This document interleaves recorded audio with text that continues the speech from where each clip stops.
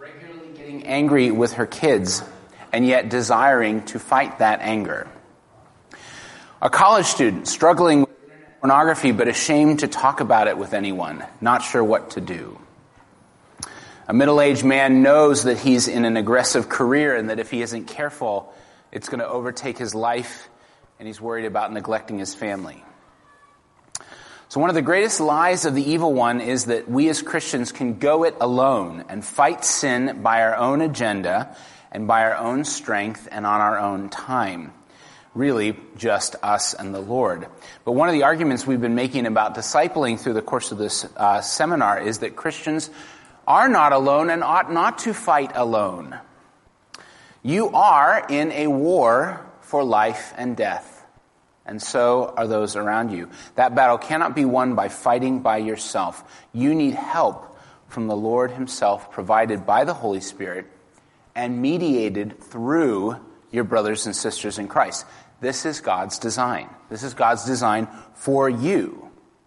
Keith, I'm just feeling hot. Can you turn me down just a little bit?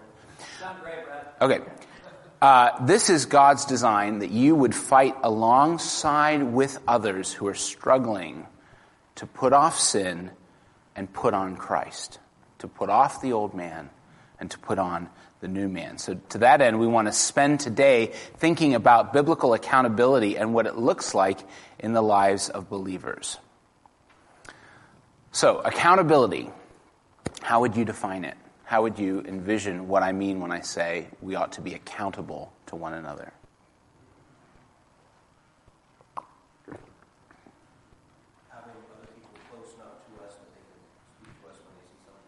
Okay, having relationships with other Christians that are close enough that if they see something amiss in our lives, they can address it.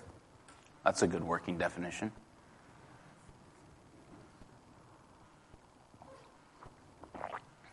What else?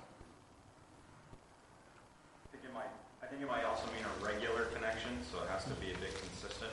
So physical proximity isn't always required, but it could be routine contact. Okay, so it can often be helpful if that's a routine engagement with another believer rather than something that's just over here a conversation with this brother, over here a conversation with another brother 2 weeks later, but something that's regular. Yeah, no, that's good. I don't think the Scriptures prescribes that second one, but I think it's, as a practical concern, it's super, utterly helpful. Christians should pursue accountability, though. That just is a principle that we see all over Scripture. And for two reasons, at least. I'm sure there's more, but I'm highlighting two. Number one, Scripture encourages confession. Encourages confession of sin. 1 John 1, 9 and 10 talks about this vertically. If we confess our sins, he is faithful and just to forgive us our sins and to cleanse us from all unrighteousness. That's in contrast with what he's just said, is if we say we have no sin, we lie and do not practice the truth.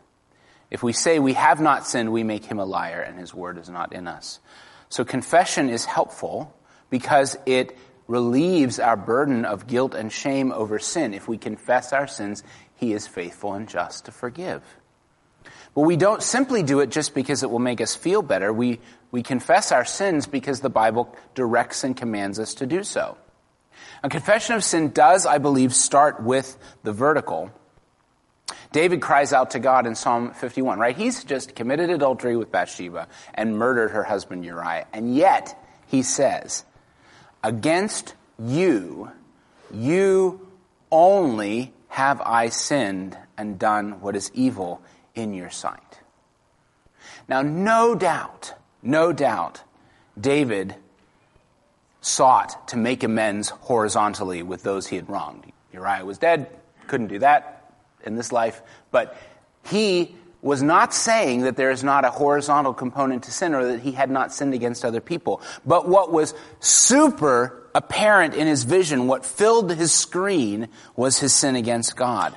Our sin as Christians is ultimately an offense against the holiness of God.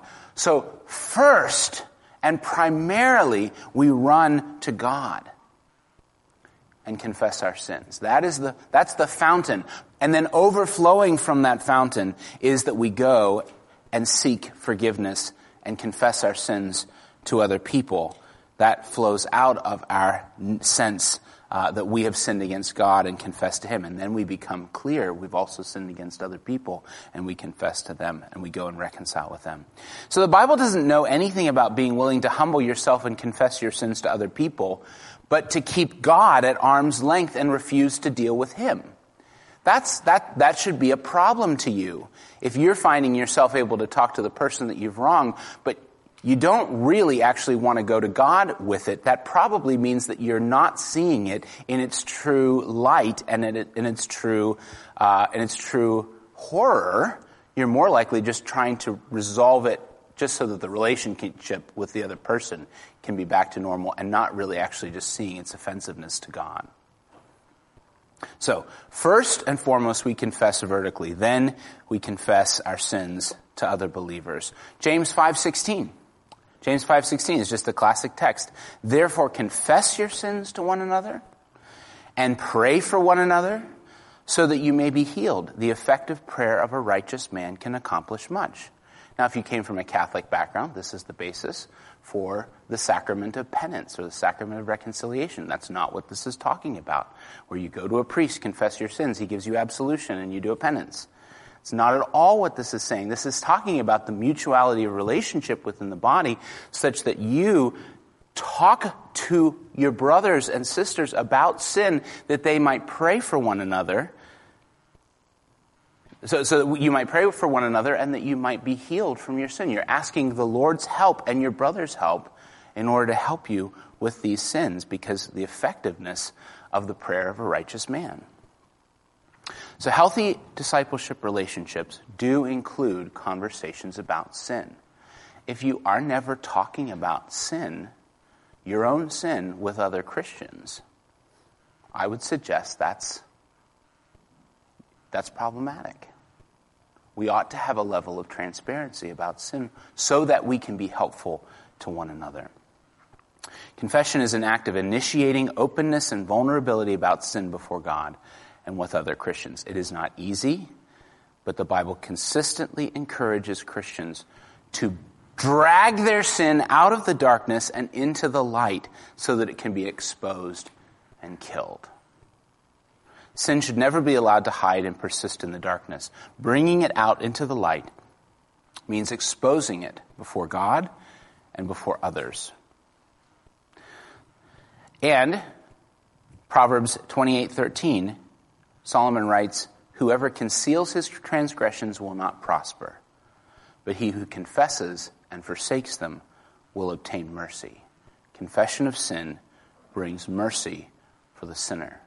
Again, I think that's primarily talking about openness with your sin before God, but then activating the superpowers that God has given to his church that we might help one another to fight sin effectively.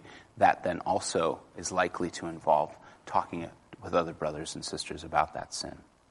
Okay, so number one, confession is something the Scripture calls us to do. Number two, Scripture warns us about self-deceit. My wife can confirm for you that I'm not always the best driver.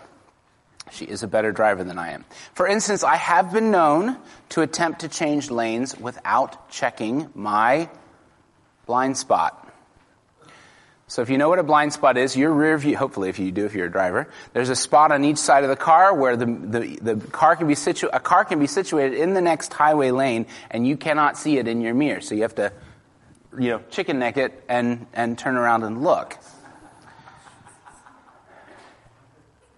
Chicken neck? Friends, you and I have blind spots in our spiritual lives, ways in which we live in ignorance of indwelling sin and its harmful effects on our lives. Now listen, I think there is a mercy at some level in the fact that God does not reveal all of our sin to us all at once.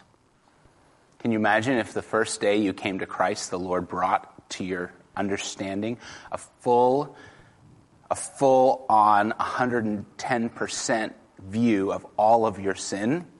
That would be probably overwhelming to our sanity. And yet, we do not want to live in ignorance of indwelling sin and its harmful effects on our lives.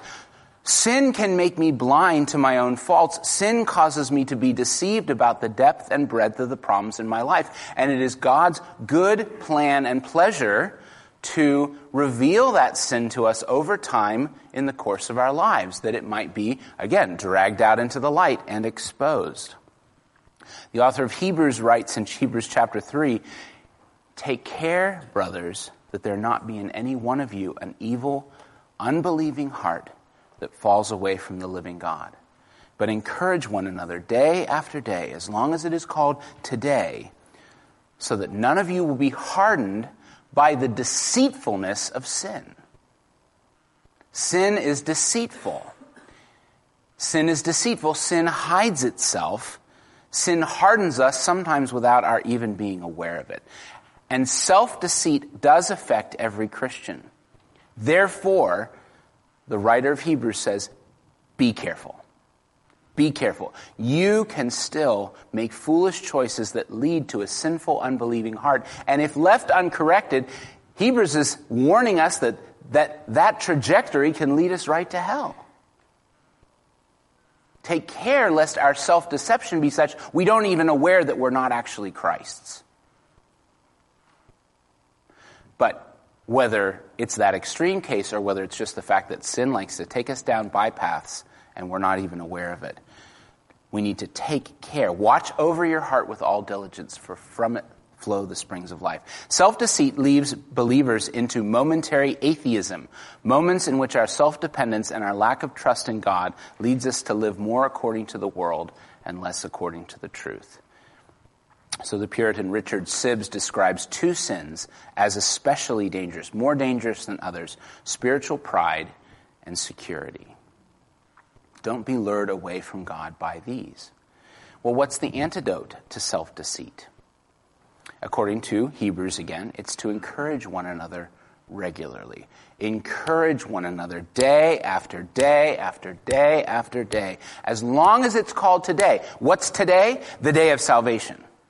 Today's the day of salvation. As long as the day of salvation is here, as long as the Lord tarries and there's opportunities for repentance from sin and faith toward God, as long as that happens, let us encourage one another, lest any of us be hardened by sin's deceitfulness.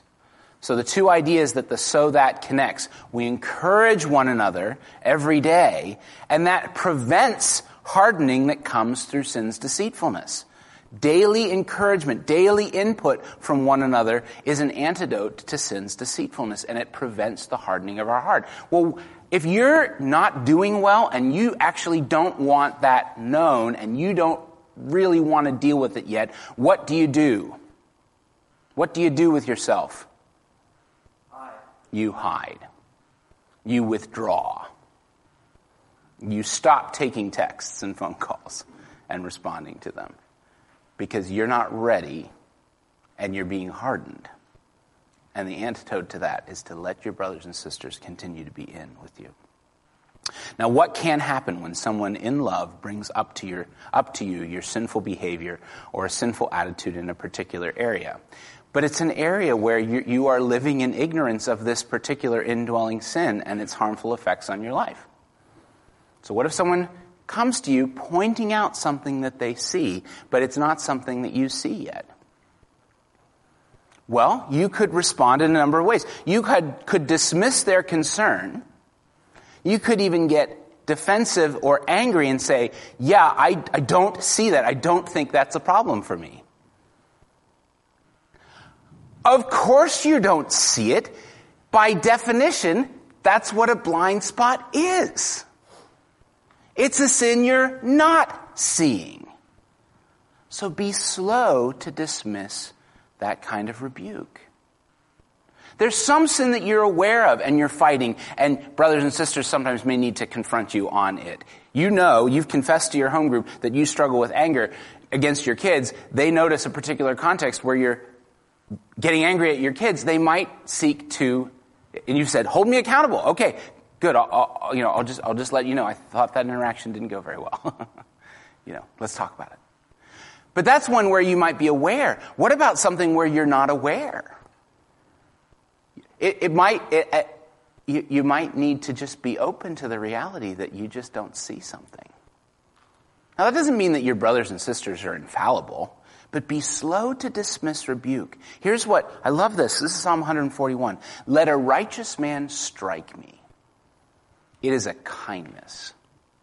Let him rebuke me. It is oil for my head. Let my head not refuse it. I love that. I don't practice it as easily. Let a righteous man strike me. It is a kindness. So when you have blind spots and your brothers or sisters have the courage and the clarity and the love for you to point it out, don't dismiss that quickly, even if you don't initially see it. If you don't see it, get a second opinion.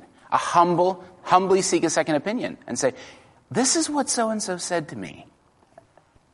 Do you see that? Yeah. yeah, that's totally true. Okay, I didn't know that. I wasn't seeing that. Or they might be more tender about it than that. Well, yeah. That tends to be an issue for you. All right, the need for accountability. In God's great wisdom, he made us to live in community. It's why he gave us the church. In his great kindness, God put believers in the middle of covenant communities. We weren't saved to stay by ourselves, just you and Jesus. You are saved into a covenant community where you can hear God's word and grow alongside other believers. And within that church, we need these relationships within which we can be honest about our sin and within which others can hold us accountable to forsake sin and pursue righteousness. Now, what if you say, I get plenty of encouragement from fellowship at church on Sunday morning and by reading God's word on my own, and I'm getting along just fine without accountability. And my sin, that's between me and God. I don't need another person in the mix here. That's just dangerous. Because sin is serious. It's serious business. It's life and death business. Its effects on your life are so pervasive, it goes beyond anything you could imagine. So based on these two scriptural reasons I've given, my contention is that accountability is not just advisable, but a necessary part of your Christian growth. We need one another to stand alongside us and help us in the many ways sin hurts us. Okay, that's some theory. Questions or thoughts?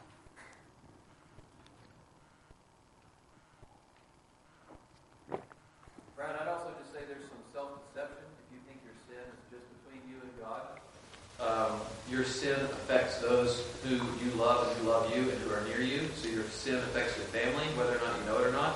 Your sin actually affects your church too. So you're actually lying to yourself, either intentionally or you're just deceived. Your sin negatively impacts those around you, including your brothers and sisters. Yeah. There are no victimless crimes. Yeah. As the warning at the beginning of your DVDs tell you. But it's true. It's really true. Yeah, if we look at the reality of how we all are working together to build one another up in our most holy faith, if you're sidelined by sin, even if we're not, the rest of the body is not benefiting from your ministry, for one thing. So, CJ. Is there a hierarchy in terms of we help our brothers and sisters in the church community with accountability, and then is there family after that? Is it equivalent? Is it brothers and sisters globally as fellow believers, or is it first locally in our body of the church, and then globally, if you will, whether it's with friends who are believers or family members who are believers? Does that make any sense? Yeah. Are you more asking about in who speaks into your life or into whose life you speak? When I speak into. I do think that there's a priority of proximity, right? So our church family is our church family is those who are proximate to us and whom we are in covenant relationship with. Now, of course, within your family, even if they're far away from you, you have long-standing relationships that are going to last for decades, hopefully. So yeah, if they're believers, you want to be encouraging them. But with my wife's family, my wife's brothers and sisters are at other churches. They're being pastored by their pastors, Right? Now, I can speak into their situation, and I want them to speak into my situation. But at the end of the day, if they're not as responsive to me, if I bring something up and they're not particularly responsive, I leave them to the shepherding care of their pastors. Yeah. It doesn't mean that in general, I think I have covenantal relationships here. So, does that answer your question? Yeah. All right, guidelines for accountability relationships. We'll walk through these relatively quickly. Here are just some guidelines for accountability. Some of them are going to be for you as you provide accountability for others. Some will be for you as people provide accountability for you. To make your relationships with fellow believers effective at digging out the sin that pervades your life and bringing it out into the life to kill it, some general principles. 1, ask good questions and let others ask you good questions. We learn that in order to really understand a person, we have to ask good questions. Solomon teaches us that in Proverbs 20, verse 5. The purpose in a man's heart is like deep water, but a man of understanding will draw it out. To get at the deep water in our hearts, someone has to ask good questions. And in my mind, good questions are heart-penetrating questions. They're questions that go beyond the superficial elements of life and draws out the things that sit in the deepest recesses of our heart. So imagine someone, a Christian, who struggles with lying. Of course, you can start asking fact-finding questions to understand the circumstances that surround that sin. When did the problem start? How often do you lie to others? What situations are you more likely to lie? But then to go deeper, it makes sense to go further, ask more penetrating questions. What are you trying to cover up by lying? What are the motives of self-protection that make you lie to others? What's the payoff for lying, and why do you in the moment think that it's worth it? How do you plan to give an account to God about your lying habits? So asking questions that pull back layers of the onion. Number 2, don't be scared to confront, and be grateful when others have the courage to confront you. So, 2 sides of the coin. When you see sin in someone else's life, are you bold enough to confront it? Of course, that depends on the proximity of your relationships. It depends on a number of different things. But at the end of the day, if it's your responsibility in a person's life to confront them about their sin, are you bold enough to do it? One commentator writes, I'm not going to go there. We do one another a disservice when we, out of fear, hold back when it's time to speak. And to that degree, we are ineffective in other people's lives. We ought to be a church that is able to lovingly tell truth, rather than be a church where we're all happy as to bounce around one another like billiard balls, knocking up against each other and not making any impact. Let's do one another the favor to actually to have the courage to bring truth to bear on the situation. Number 3, be honest. Be honest, whether that's you talking to someone or someone talking to you. There's few things better in this life for me than an honest answer from a friend or a kiss from the lips of my wife. Proverbs 24:26 combines the two. It says, whoever gives an honest answer kisses the lips. Solomon considered an honest answer to be just as wonderful as a kiss. So honest answers are critical, or else accountability doesn't work. You can only care for another person to the extent that the person is willing to be forthright with his life. Sometimes when I'm in a counseling situation, when sin is on the table, I will just ask, hopefully gently, are you telling me the truth? Are you telling me all the truth, or is there more? Is there anything about this that you're still withholding? Because guess what? Even when we're willing to confess sin, we usually still are, our hearts that have pride still are often skewing it in a direction that makes us look better. Not exposing everything. withholding or trying to still put ourselves in a slightly better light. And that's part of the deceitfulness of sin, that it's hard to be that kind of honest. And so sometimes you might have to push a little bit, probe a little bit more. Probe a little bit more. How often is it really happening? Is it just that, or is it also this?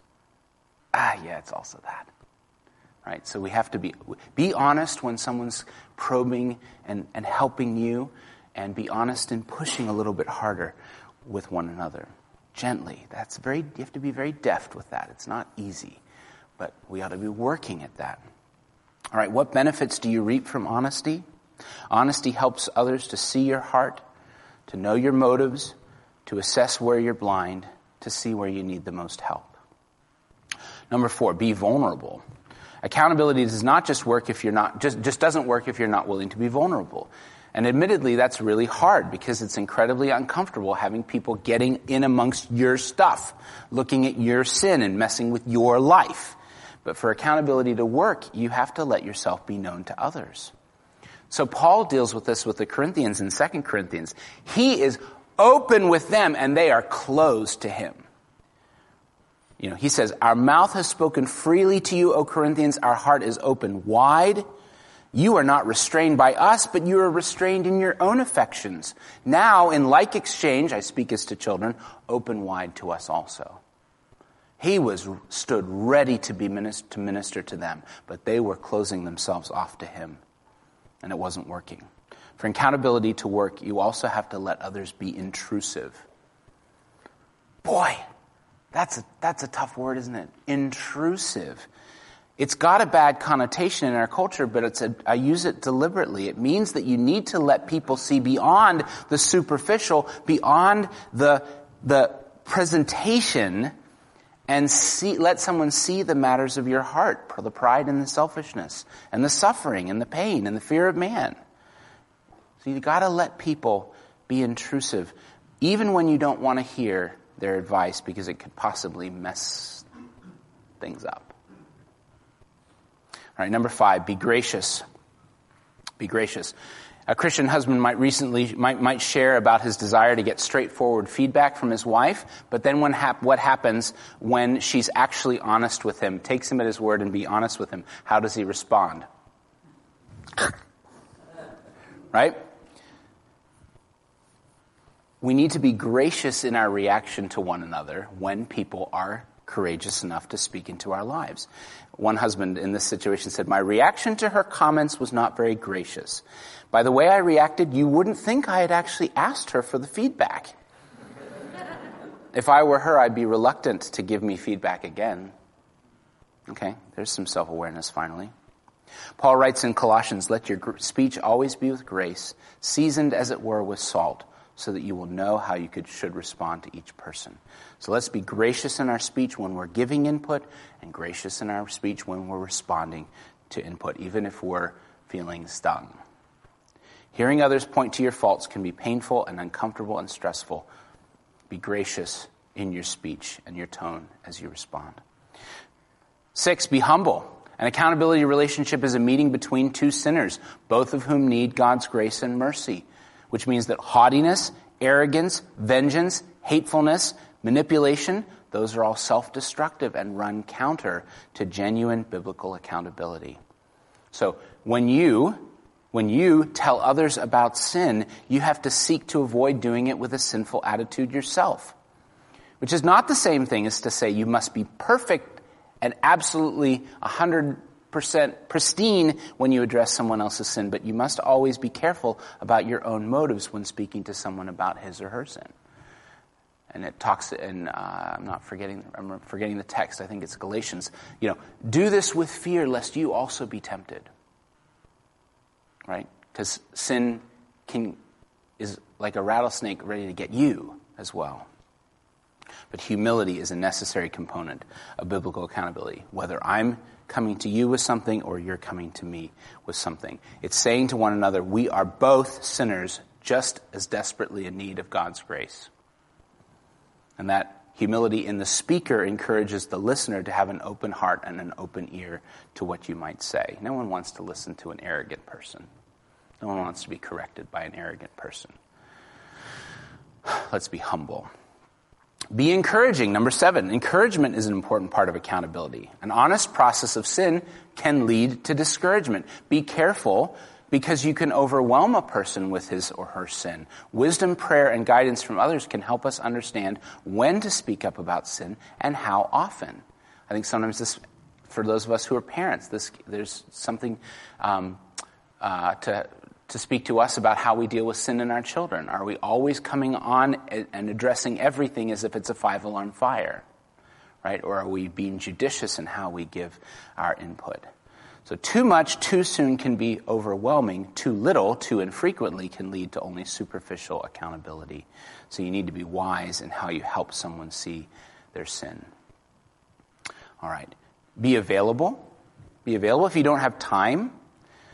Don't let your compassionate heart say yes to someone who needs help. So accountability, as Skylar suggested, involves consistent commitment. If you can only, it's like, yeah, I'll help you. I'll meet with you for accountability. I can meet with you next week and then again in December. How will that be? Right? Not particularly helpful. If you don't have some time for someone, you do them no good by saying yes if they ask for help. Say yes if you realistically have the time in your schedule. And the last one, be word-centered. There's a danger of limiting discipleship relationships to accountability only. Some people get together and spend the majority of time talking about sin and their sin struggles, and we're obviously supportive of that, but we don't want that to be the only thing. We want to be driving everything back to God's Word, not just a discussion of endless, understandings about what the nature and how they fell into some sin this week. We want to always be directing things, always bringing it back to the Word. So that we're always centering both identifying the problems and providing solutions through the Word. Now, I want to spend a few minutes talking specifically about accountability and discipleship in marriage. Yes, BJ. Could I just say one thing perspective-wise? Yeah.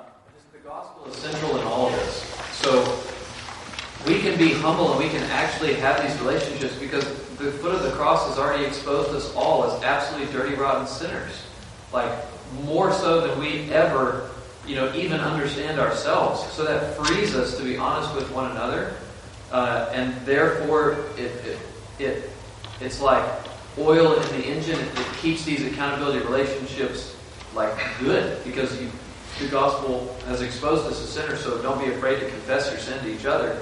And then also, the gospel gives us hope. So no matter how much you're struggling with sin, the gospel does promise that, fruit of the Spirit, it will be yours in increasing measure. And so, just wanted to throw that out there.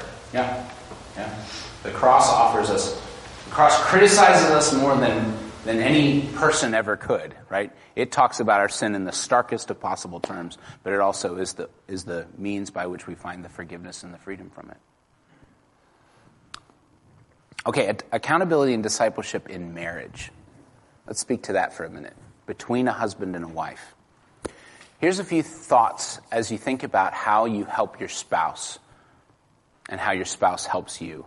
Number 1, the brother-sister relationship between a husband and wife is actually primary, I think. So if there's 2 Christian spouses, they're both husband and wife, and that we found out from last week's sermon, or learned again from last week's sermon, is an ordered relationship, where the husband has authority over the wife and the wife is in submission to the husband. But there is another relationship that's going on, and that's the brother-sister relationship. Now, which of those 2 is going to continue on into eternity? The brother-sister relationship. There is a certain primacy of that relationship in how you and your spouse relate to one another, which just helps us as we see how the other spouse is to help one another, how to help one another. Husbands, the fact that you have authority over your wife does not mean that your wife doesn't have a responsibility and does you good by gently bringing sin to light in your life. Right? That's not off limits for her because you're her authority. Her sister relationship with you takes precedence in those situations. I don't know if that's the best way to say it, but what I mean is that your side-by-side relationship is the eternal one, and it's the one that's, the one that actually lasts forever. And so you need to be operating as brother and sister as well as husband and wife. There needs to be a real openness on the part of the husband to have input from his wife, and there needs to be a holy boldness in the wife to bring things to her husband, and vice versa. So the side-by-side relationship is super, super important in a marriage, not just the authoritative relationship of husband and wife. Out of that comes this corollary. One of God's good purposes in your marriage is helping one another get to heaven. There are many good purposes in your marriage, good things that the Lord designs, but you are the closest in proximity to your believing spouse. And you have the greatest, you have the most significant responsibility in helping that dear soul, that dear eternal soul get to heaven. And they to you. That's God's good purpose in your marriage, is to help one another on to heaven. Number 3, let's just acknowledge the reality that spouses can sometimes be in different places spiritually. Right? One spouse may have come to Christ 20 years ago. One spouse came to Christ last month. There's obviously one's going to be further along in the faith than the other. Or there just may be situations where two spouses are running at very different speeds toward pursuing Christ. It happens. It happens. Let's acknowledge that happens. And I think that leads to what I'd recommend in the next thing. Our overall attitude in how we're helping one another as husband and wife is the idea of walking alongside one another. We've talked in this class about several kinds of discipling relationships. One where Tim is many decades in the faith ahead of me, and I can look to him as someone who's farther along than me. Or someone who's, 20 years behind me in the faith, that I can be in that same position with respect to them. But for husband and wife, I think that you ought to see yourselves very much more on the side-by-side relationship, the peer relationship. God has given you as companions to one another. Right? So even if there is one of you that's running harder than the other, even if there's one of you that's farther than the other, I think in terms of how we relate to one another, it's pretty important that we see that side-by-side relationship as the demeanor with which we want to talk to one another. You need to resist the tyranny of the urgent. What happens between spouses? What do you end up talking about all the time? All the logistics of marriage and family life. Or is that just me and Elisa? Only us. Take time, make time to talk with one another about big picture things. You got to carve out the time to be talking about things that are more than who's going to pick up the kids from soccer. That's for the sake of your friendship, that's for the sake of your intimacy in marriage, and it's for the sake of your eternal well-being. Encourage other voices in your spouse's life. You want your spouse getting input. If you're a wife, you want your spouse getting input from other godly men. If you're a husband, you want your wife getting input from other godly women. You want to be sending them out to find spiritual resources with others, right? And you want them to have a measure of openness and honesty it should not bother you that your wife might go to another woman to seek help in how she relates to you. Men, that shouldn't be something that should cause you defensiveness. As long as it's not being gossipy or whatever, or slandering you or dishonoring you. That's a good thing. You want that conversation to go well, so that your wife can be helped in relating to you well, and that you can be helped as well. So encourage other voices in your spouse's life. Something else, practice the spiritual disciplines together. Now, this is hard, and it depends on different stages and where things are with a number of variables, but it's just a good idea to begin spending time with one another reading, praying, so that you hear one another's heart, pursuing different, some of us have, some of our spouses have done on mission together. They've figured it out how they're going to work the logistics of life to do on mission together, so they can be reading and talking about significant things together. Occasionally seek some time away, some intentional time away with just each other to talk about eternally significant things. The concept of marriage retreat, right? Which we do, every other year, usually? Every other year? But let's say you can't do it for one time we do it for a particular reason, but taking time to figure out an overnight, if it's possible, to get away to be able to talk about some things in more depth. So occasionally seek real time away. Now, what if your spouse isn't interested? What if your spouse isn't interested in actually giving and receiving input on your spiritual life? Well, it happens. You might have a spouse who's an unbeliever. You might have a spouse who just isn't ready. It happens. I think your attitude needs to be extraordinarily patient and prayerful and not nagging. You are not ultimately responsible for your spouse. You are ultimately responsible for yourself.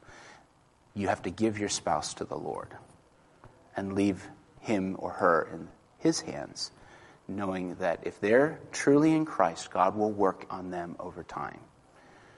But I would encourage not to try and force that. But what does Peter say? He says to the wives, if any of you have husbands who are disobedient to the word, they may be won by your demeanor, may be won by your good conduct. And that's true. I think that principle is true for believing husbands with unbelieving wives. The witness of your good conduct, living with them as a believer, loving them, supporting them, engaging with them, talking with them as needed or talking with them as appropriate about the gospel, but just living in front of them in ways that are righteous. So a lot more could be said on this topic, but we're gonna close it down now. But yeah, get one another to heaven, husbands and wives. Be God's agent in one another's lives for their eternal well-being. Father in heaven, we want to thank you for today. Thank you for the folks that are here. We pray, Lord, that you would make us a bold people who are able and willing to deftly and kindly and lovingly speak truth to one another so as to help one another, to put away sin and to put on Christ. We pray in Jesus' name. Amen.